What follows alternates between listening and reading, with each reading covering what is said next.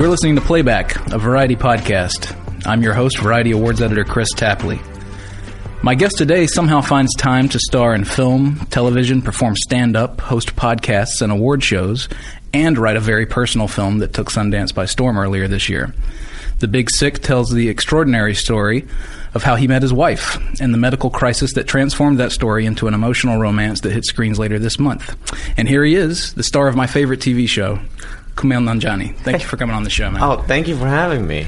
And I mean that. It's my favorite show. That's great. That's awesome. It's a good show. It's the best thing on TV. I'm all caught up with the brand new season 2, like 8 episodes into it. Oh, really? However many they've given us access to. I've watched them immediately when they're ready. I'm behind. I'm a couple episodes behind. I've been traveling because I haven't gotten to see them. It's so far so good, man. So far so good. What is that, season 4? This is season 4, yeah. We just got picked up for season 5, which is very exciting. It's just good, too. It's hard to have a job, and then it's almost impossible to have a job on a show that you actually can be proud of and like, and you'd watch even if you weren't on it. So it's really, I feel very grateful. I'm going to talk about that later. But to start with The Big Sick, obviously, I want to talk about confidence. Just talk to me about the confidence to put a very personal story into the world, the confidence to, have the drive and initiative to make it happen, to put together the team to do it. What has that journey of confidence been like on this particular project? Well, for me, since when I first started stand-up, I never felt like I was confident. Like, part of my thing is that I don't think too far ahead. So the bad thing is I don't plan, but the good thing is I don't really think of possible negative consequences, So if I want to do something, I'll just kind of start doing it and not consider what if it doesn't happen. I'll just kind of do it until it does or doesn't. Mm-hmm. So with this movie, that's kind of how it was. We started working on it, and I'd never considered that we wouldn't get to make it, even though I understand it's so rare that anybody gets to make a movie, let alone starring someone who hasn't starred in a movie before. So I didn't really think of the negative consequences. And also, when you have, Judd working with you, he gives you a lot of confidence in just being like, I've never been the lead of a movie. I'd actually never done anything but comedic acting. I hadn't done any dramatic acting. And he was the one who was like, no, you can do it. It's going to be you. You write it, then you'll star in it. You just have to, from the beginning, sort of the deal with Judd was, if you can write a really good script, then I'll help you. I'll make this movie with you. But it's kind of on you to work on it and write a really good script. So it's one of those things where, we wrote the script for 3 years when finally Judd was like, all right, I think we can start moving on. And at that point, it's sort of a ball rolling down a hill. You're just, you're sort of working in isolation for a long time, and then suddenly the wheels start moving and you just kind of swept up in the journey, Mm-hmm. How driven, mobilized were you to do it if, say, you weren't able to find a director? So, were you prepared to get behind the camera yourself and put this out there, or? I really didn't want to direct this movie. I would like to direct at some point. Mm-hmm. I just knew that being the lead of a movie that we had written that was about our lives was going to be so challenging that I really wanted to focus on my performance. Mm-hmm. When it came time to shoot the movie. Mike, the director, Michael Showalter, was very, very, very... he was very involved with us for the last year of prep, and he was very, very collaborative. So I got to sort of learn a little bit of how directing works and how much work it is. It's a lot of work. And so for this movie, definitely wanted someone else to direct it so that I could focus on just the performance once we started rolling. What did Michael bring to the table that made you feel like he was the guy? He could do this? Well, I'd known Michael because I'd written for him for a show called Michael Have Issues, which lasted 6 episodes. You know how some shows last 6 seasons? This lasted 6 episodes. So he gave me that job. So I'd known him it was 2008. So I'd known him for a few years at that point. And I had a small part in his movie, Hello, My Name is Doris, which I thought was really fantastic. So what Michael brought to it was, Michael has a great sense of story. Michael is really great at structure stuff. So he read the script, liked it, came in and pitched to us and Judd his take. And then his whole thing was, just how to focus the story. And he was like, in this script, he was like, this specific scene, all I know is that this scene comes right in the middle of the movie. So everything else, you guys sort of build around that, like move scenes around whatever you got to do. But this is the middle of the movie. That's what I know. So he really brought that. And he's a really emotional guy. And he's really good at emotional stuff. Like a lot of comedy people sort of shy away from emotions. He really doesn't. So he brought a lot of story, just skill at telling a story, skill at plumbing the depths of emotions. He's great with actors with that. And also he is just really funny. Like he's just done a lot of comedy stuff. So he also just was like a really funny guy to have around and, you know, pitch jokes and stuff while we were shooting. And this probably gets back to that idea of confidence, but what was it like just to share this super personal story? I mean, this is obviously a very private element of your life that is now forever public. It's forever immortalized, and that's a unique perspective not all of us have, you know. So now you have this intensely private element of your life that's writ large. So what does that feel like? Well, you know, as a stand-up, at some point I started taking personal stories and personal experiences and talking about them on stage. So I had a little bit of experience being personal and sort of giving of myself in little ways. This is sort of the deal. I was thinking about this earlier today or last night when I couldn't sleep. You know, there is a little bit of, you lose, a lot of people see your vulnerability, right? But a little bit, I think that's sort of the deal with the devil you have to make to do what I get to do. Like, what you get is you get to live your dreams and tell your stories, and it's really exciting. But what the price of that a little bit is that you are giving a piece of yourself for everyone to analyze and judge. But I knew, like, a few years after the events of the movie had happened, I knew that I wanted to, like, do something with it, like either do a show about it or something, because it felt like this very specific emotional thing that had happened, and I knew that nobody else had this story, and that only Emily and I were the ones who would be able to tell this story. Like, kind of, if we didn't tell the story would just not get told. Nobody else has this. So, and I really think, for me, writing, and I think the best writing is sort of, you're trying to deal with your concerns and tackle stuff that's complicated and messy for you. And part of, it's a little bit of like self-therapy working on something like this.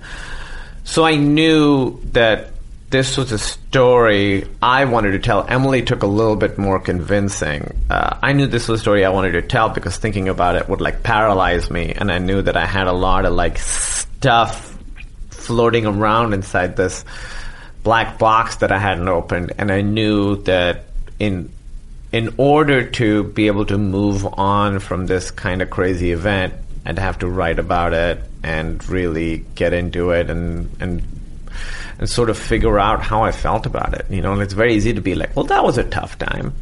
But when you actually open the box and think about, like, what did I do this day? And then this happened, and this happened. This is how that made me feel. Like, going through all the events piece by piece it's very difficult. But I think it's also allowed us to get a handle on this big part of our life. Did you get swept up in any kind of emotion, like in the moment in a scene that would obviously remind you of this very emotional moment in your life? There are some scenes that I cried when I wrote them. I cried when I rewrote them. I cried when I rehearsed them, and then shooting them was the same thing.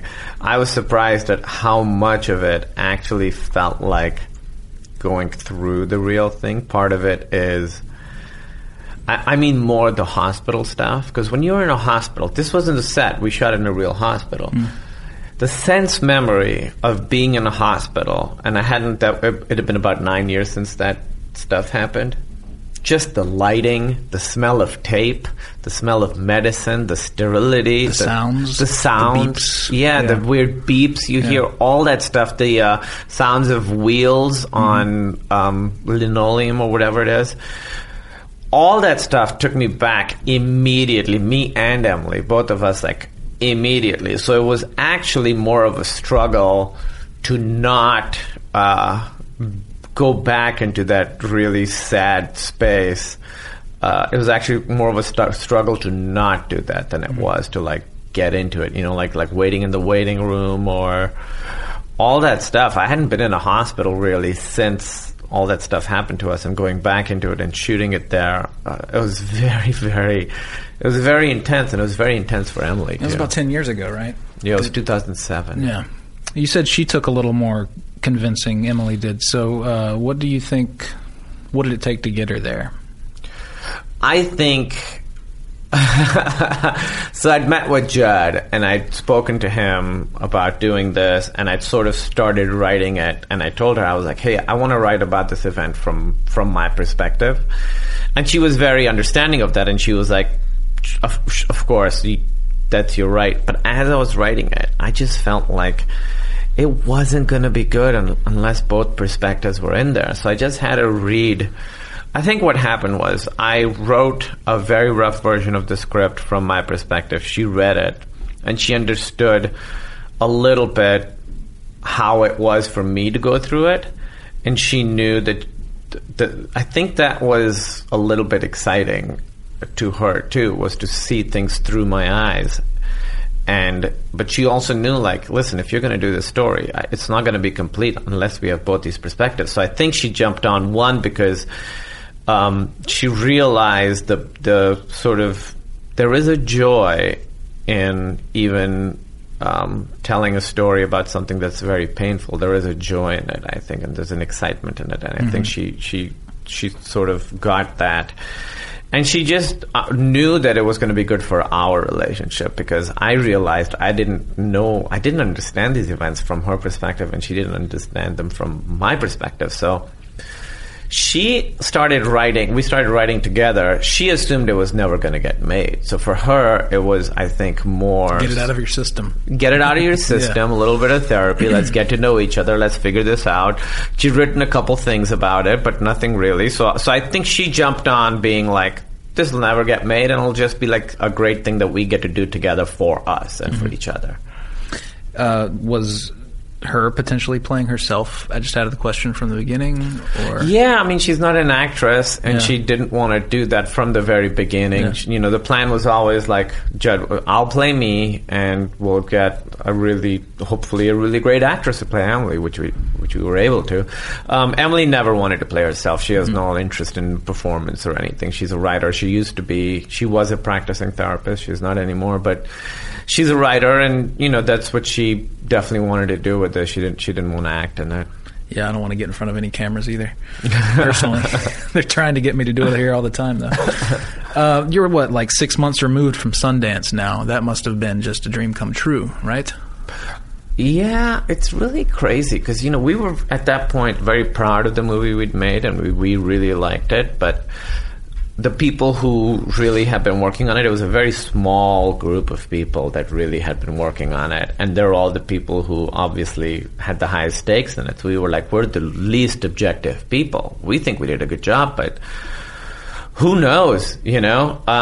So Emily and I, when we were sitting at Sundance, it was very, you know, we were excited to get in, and we started watching it with the crowd, and there was a specific point, like a few minutes into the movie, where I could feel like, oh, they like this movie now. Because there's always, like, especially at Sundance, I think there's a little bit of like, in the beginning you're like, what is this? Do I like it? Do I want to be on board? Am I going to check out? You're evaluating it. But there was a specific point in the movie fairly early on where I just felt like, oh, they want to see this movie now. And from then on, it was just sort of... Actually, the first screening was definitely a little bit deer in headlights for me. I could tell... Was it the Eccles? It was at the Eccles. Okay. The first screening was at the... The first two screenings were at the Eccles. Okay. So for the first screening, it was just like... I was like, oh, here comes this. I hope this goes well. I hope this joke lands. Oh, I hope this works. And I could tell it went really well, and the reviews were really good, but it was the next morning. We had another screening at 9 a.m. the next day. So we were lucky in that we had a screening at 6:30 p.m., and so we got a lot of reviews from that, and then we had a screening immediately afterwards so that people would continue talking about it. So we had another screening at 9 a.m. the next day, and that I watched. and actually enjoyed watching it.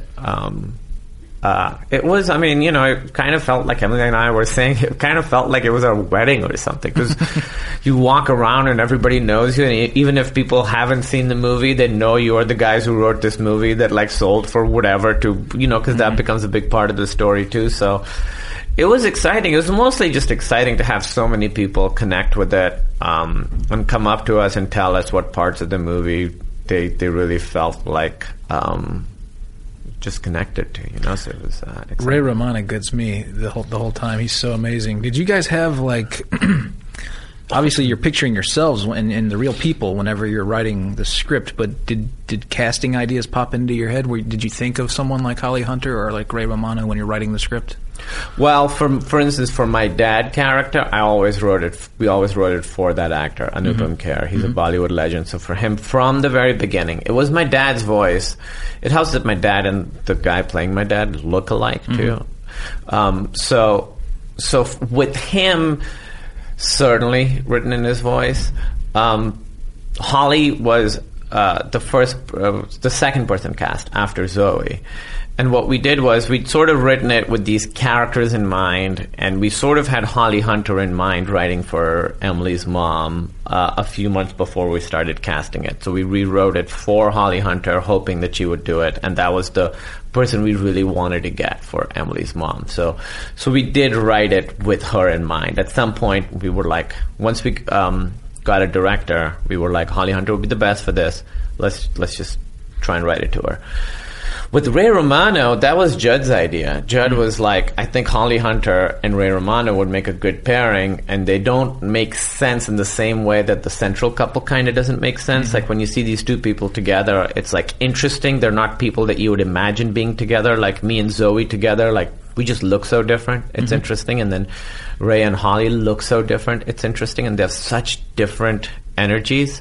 And the New York and North Carolina vibe. Or exactly. I'm not sure where Holly's from, actually, but just the southern vibe. She's from North Carolina in the movie. In the movie, she's from North Carolina, but I think she's actually from West Virginia. Okay. So, yes, exactly. So we wanted to mirror that relationship with our relationship a little bit. And that was, Judd was friends with Ray and had worked with him on Funny People. And Ray has a quick, very funny scene. And he was like, he's such a great actor, and people haven't really seen that yet. So I was, I've been a big fan of Ray's for a long time, from like stand up to his show. So we were like, I knew he was going to be really good, because even when he did Everybody Loves Raymond, which was like sort of a broad multicam sitcom, his performance is always so grounded. I've always found there's like a melancholy to him, no matter what he does. Even when he's doing stand, when he's really funny, there's like a really appealing, like sad sackness to him that I think that like sadness and comedy go really well together, which is what a lot of our movie is. I think they can really deepen each other. I think really funny stuff can really sets up sad stuff really well, and I think really emotional stuff sets up funny stuff really well. So we were like, oh, Ray, we had no doubt. We didn't audition him or anything, obviously. We were just like, we just asked him if he wanted to do it, and just knew that he was going to be fantastic. Yeah. Speaking of North Carolina, Emily grew up did she grow up in Winston-Salem? Yes, she did. I went to college in Winston-Salem. No, you did? Yeah. Oh, my God. I grew up in North Carolina. I grew up in Salisbury. Really? Near Charlotte. Yeah. She's from K Vegas. Do you know Kernersville? Yeah. They called it K Vegas. Yeah. I know it well, actually. And she went to school in Greensboro, too, right? Yeah, UNC Greensboro. Do you go down there often? I go down there all the time. What do you think of North Carolina? In the beginning, I was like, because I'm a city guy. I grew up in cities. So in the beginning, when I would go back, I would be like, it was so alien to me. I'd never really been in the South that much. But I really have grown to love it. I think the people are so nice. And it's sort of tough to reconcile that, I had this image of the South in my head before I went. And when I was going there, I was like putting that like filter on top of everything. But I really love it. I think it's really gorgeous. I think the people are really nice. I think for the most part, they're really genuine. And it's also like the people who are cool, I found like if you're in New York, right, the hipsters, there's like the tattoo hipsters, there's like the hat hipsters, there's like the punk hipsters. They're all different. In North Carolina, there's so few of them that they're all the types smushed together. So you have a person who's like the tattoo hipster and the punk hipster and the rockabilly hipster all smushed into one. And I think Emily had this experience growing up where she was like all the weird kids had to hang out together. So it was like, because Emily was like a goth, and the goth kids hung out with the gay kids, hung out with like the black kids, you know. So like whoever was sort of an outsider, they all hung out together. So unlike the Hispanic kids, you know. And so it's really neat when I go back and go to where she used to go and hang out with her friends. It's like a very diverse group of people, because they all had to sort of find solace in each other's otherness, you know? Yeah. Do you go back? Is it Winston-Salem that you go to whenever you go? We go to Winston-Salem, Some good bars there. On Art for Art's Sake Boulevard? Yeah, that's it. There you go. That name's not trying too hard. Yeah. It's a funny town. Are you talking about like Single Brothers and Silver Moon? Yeah, Silver Moon Saloon. Silver Moon Saloon and... What's that place around the corner? Warehouse or Garage? What's it called? Garage. The Garage. There's a place called the Garage, I think. And then there's like First Street Draft House, and if you ever make it over to what's it called, Opera House, Sheridan Opera House. Not Sheridan. That's in Telluride. There's a place called the Opera House. It's like another bar, but lots of good bars in Winston-Salem. There's a new one called the Black Lodge. Have you been to that one? I haven't been to that one. Like Twin Peaks? Really? Does it have that kind of a vibe or something? Well, I think they're based off that. It's not like licensed. They're selling little toys. Yeah. I'm not a big... Is it called the Black Lodge? I don't want to mess it up. I'm not a huge Twin Peaks guy. Emily is. I think it's called the... I literally am watching the show now, and I can't remember. It is the something lodge, and I'm sure a lot of listeners are yelling at us right now. It's called this. Yeah, you're gonna have to edit. But anyway, but yeah, so we've hit up all those places, and I know, like, you know, we go to like the small restaurants that they love that are one-offs, and I think it's a lot. Do you like North Carolina? I do. I go back. Maybe I'll run into you there one day. Yeah. We go back like Thanksgiving and Christmas. I used to do a show there every New Year, Christmas Eve. We didn't do one last year, but I used to do a show at like the local the Cat's Cradle. Do you know that place? Yeah. That's in. Isn't that in Chapel Hill? That's in Chapel Hill, and then also the local 401 or what's it called? The 3 or something. Yeah, some of these venues. There's so many. Yeah. But yeah, that's cool. We obviously have a lunatic legislature in North Carolina right now, but with all of the what have you. Yeah, there's a lot of what have you happening right now. Yeah. What do you think about this kind of boom lately? Maybe it's a boom, maybe it's not, but stand-up centric projects. I mean, there's elements of it in your film, obviously. There's the Showtime show, I'm Dying Up Here. There's Pete Holmes' show, Crashing. What do you think about that? I mean, it's obviously fertile territory to mine and play with, but... and there's Maron and Louis, and I mean, I think at its most basic, it comes out of people who are comedians wanting to write about what they know, right? I mean, Louis, Maron, Pete, all that is pretty... It sort of makes sense on its own. I was honestly a little worried that our movie... I just didn't want our movie to be like, oh, it's one of the stand-up things. Like, Birbiglia's done great stuff about comedy. You know, he did Don't Think Twice and Sleepwalk With Me, which is about stand-up. So I was honestly a little concerned, where I was like, there's so many things that are about the world of comedy. I hope people don't think that this is another one that's really about that, because that the stand-up aspect of our movie really is pretty small. And this was interesting. So the movie has kind of like 5 storylines, right? So it's me and Emily, Emily's sickness, me and my parents, me and Emily's parents, and then the stand-up. And we realized in editing that the first 4 stories intertwine and bump against each other and enrich each other and complicate each other and sort of like have a ripple effect.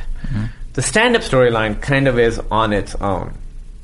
doesn't really, it's only a way to illustrate what's going on in the other 4 storylines. It doesn't really complicate anything so we ended up actually cutting out a lot of the stand-up storyline. There were a lot more stand-up scenes. Like David Alan Grier had a bigger part in the movie, and he was fantastic. Like, doing scenes with him was awesome. But unfortunately, just you're watching it and you realize, like, okay, so it's the stakes are this woman could die, or these intergenerational conflicts, or these intercultural conflicts.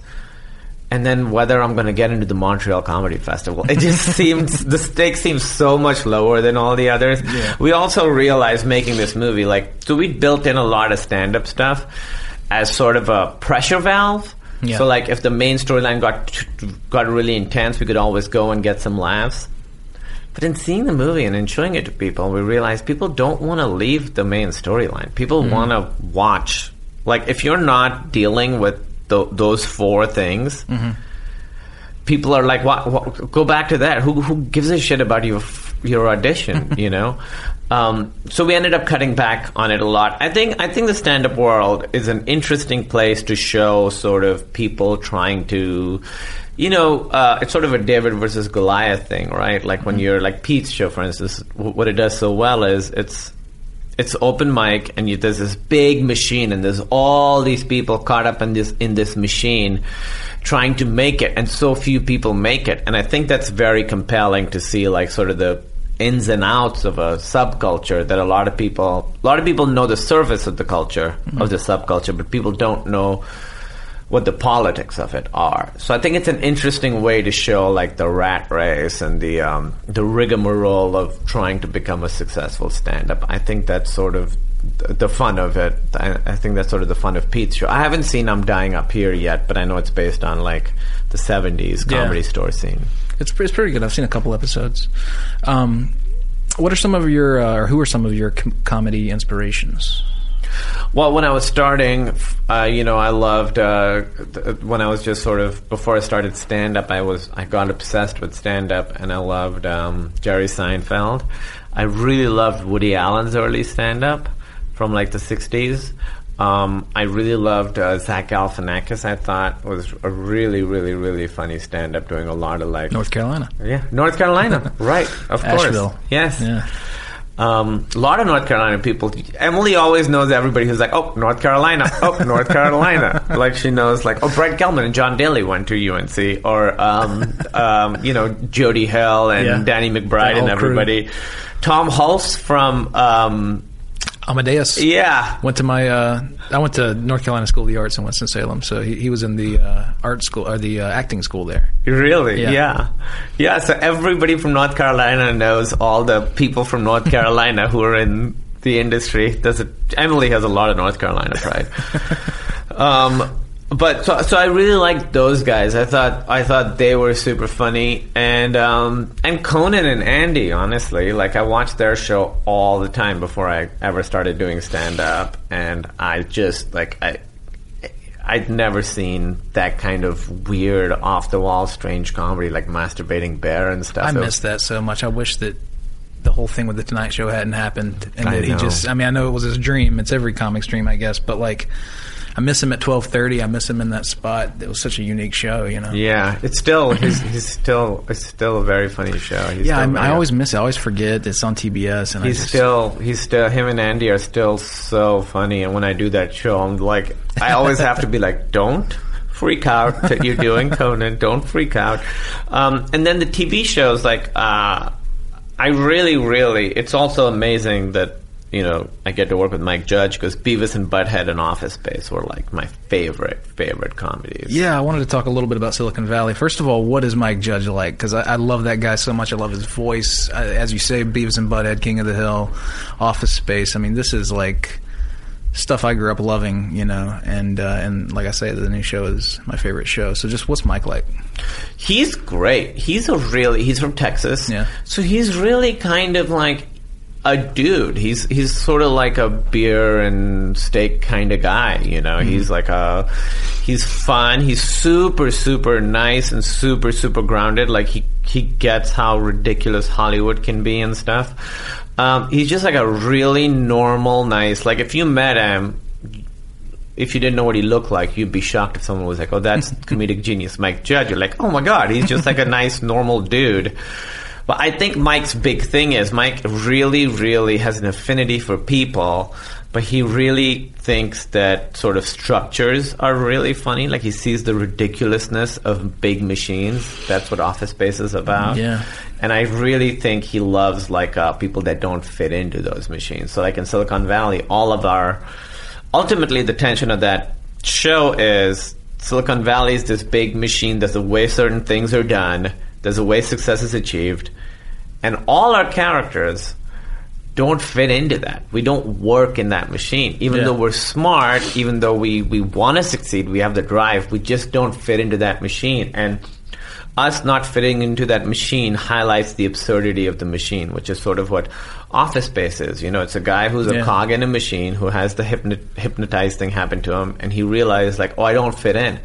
And you just see the absurdity of it. That's exactly what Idiocracy is, a guy who does, an outsider coming into that world. And Beavis and Butthead is just about two guys who are complete outcasts of society, who do not fit into the world, you know? Yeah. So I think that's Mike's, like, real, true genius. And it's not like, I think he thinks organizations are so stupid. I think he thinks it's so funny. And he just, you know, that's the stuff he sees and is able to articulate. What are those sets like? Like, do you guys crack each other up? Is it, you know, I mean, just what's it like a normal day when you're shooting Silicon Valley?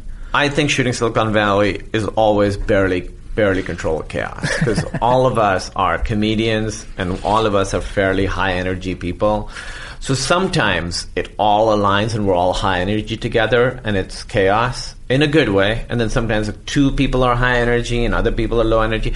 So it's like pretty different every day. It's always fun. What helps is, because we're all sort of comedians, if you have a long day, like a 14-hour day, towards the end of the day, there is someone who has energy who makes sure that everybody starts spinning too, you know? Mm-hmm. So it's a really, really fun set, because everybody on that show is, I'm really good friends with everyone. Like, we're all super close. We hang out all the time. I just saw Thomas yesterday, you know? I mean, it's kind of gross how much we, like, hang out. And we're just really fans of each other. And we think each other is, I think we all think the other person is so funny. So it's a very generous set too, because we improvise, but we want to give room to the other people just because we want to see what they're going to say. You know, nobody's like trying to hog the limelight. It truly is, beginning to end, top to bottom, a dream job. It's amazing. Where do you guys film that? At Sony in Culver City. Is that Sony? Okay. Yeah. And then last thing, just want to bring it back to the Big Sick. You know, we're in this this place where the importance of representation is resonating for people. I mean, it's the idea that people are beginning to understand that underserved voices, seeing their voices on screen, their stories on screen, is very vital. It's something that makes Moonlight's Best Picture win so wonderful. So, you know, you've made this film about a guy who questions his faith, who is struggling with having, you know, I guess, for lack of a better word, being Americanized in a family who is holding on to custom. And I have no doubt, I mean, growing up, my best friend was an Indian boy. And I saw him struggle with some of these things as well. So I have no doubt that there will be some kid out there who sees a story in this and is really moved by that. So how important is that aspect of this film for you? Well, for me, the people connect to the story in many different ways, and my favorite is when it's exactly like your friend, when people are like, I have the same story, I'm like second generation and I feel disconnected from my parents, and it's the first time I've seen something that really speaks to my experience. So that's my favorite reaction.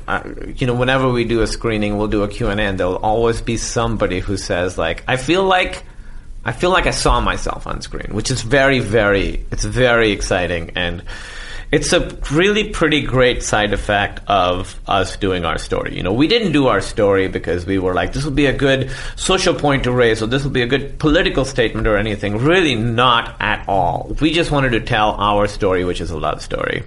But because it's a love story between a Pakistani man and a woman from North Carolina, it's inherently politicized, right? Like people see our love as being a statement, which is just a side effect. It's not what we intend, but it's also unavoidable. I will say two things about representation that I've thought about quite a lot recently. I watched Rogue One, and seeing Riz on screen being an action star, I had this like really intense emotional experience to it, because I hadn't since I was a kid. I hadn't really seen in Hollywood my people being action stars, right? You don't see that. You still don't see that. So to me, representation is important because of two things. One, it's important, I think, for people and children to see themselves on screen. I think that's very, very important. The other thing is what you said is not just seeing representation on screen, but seeing different voices represented in the stories is important.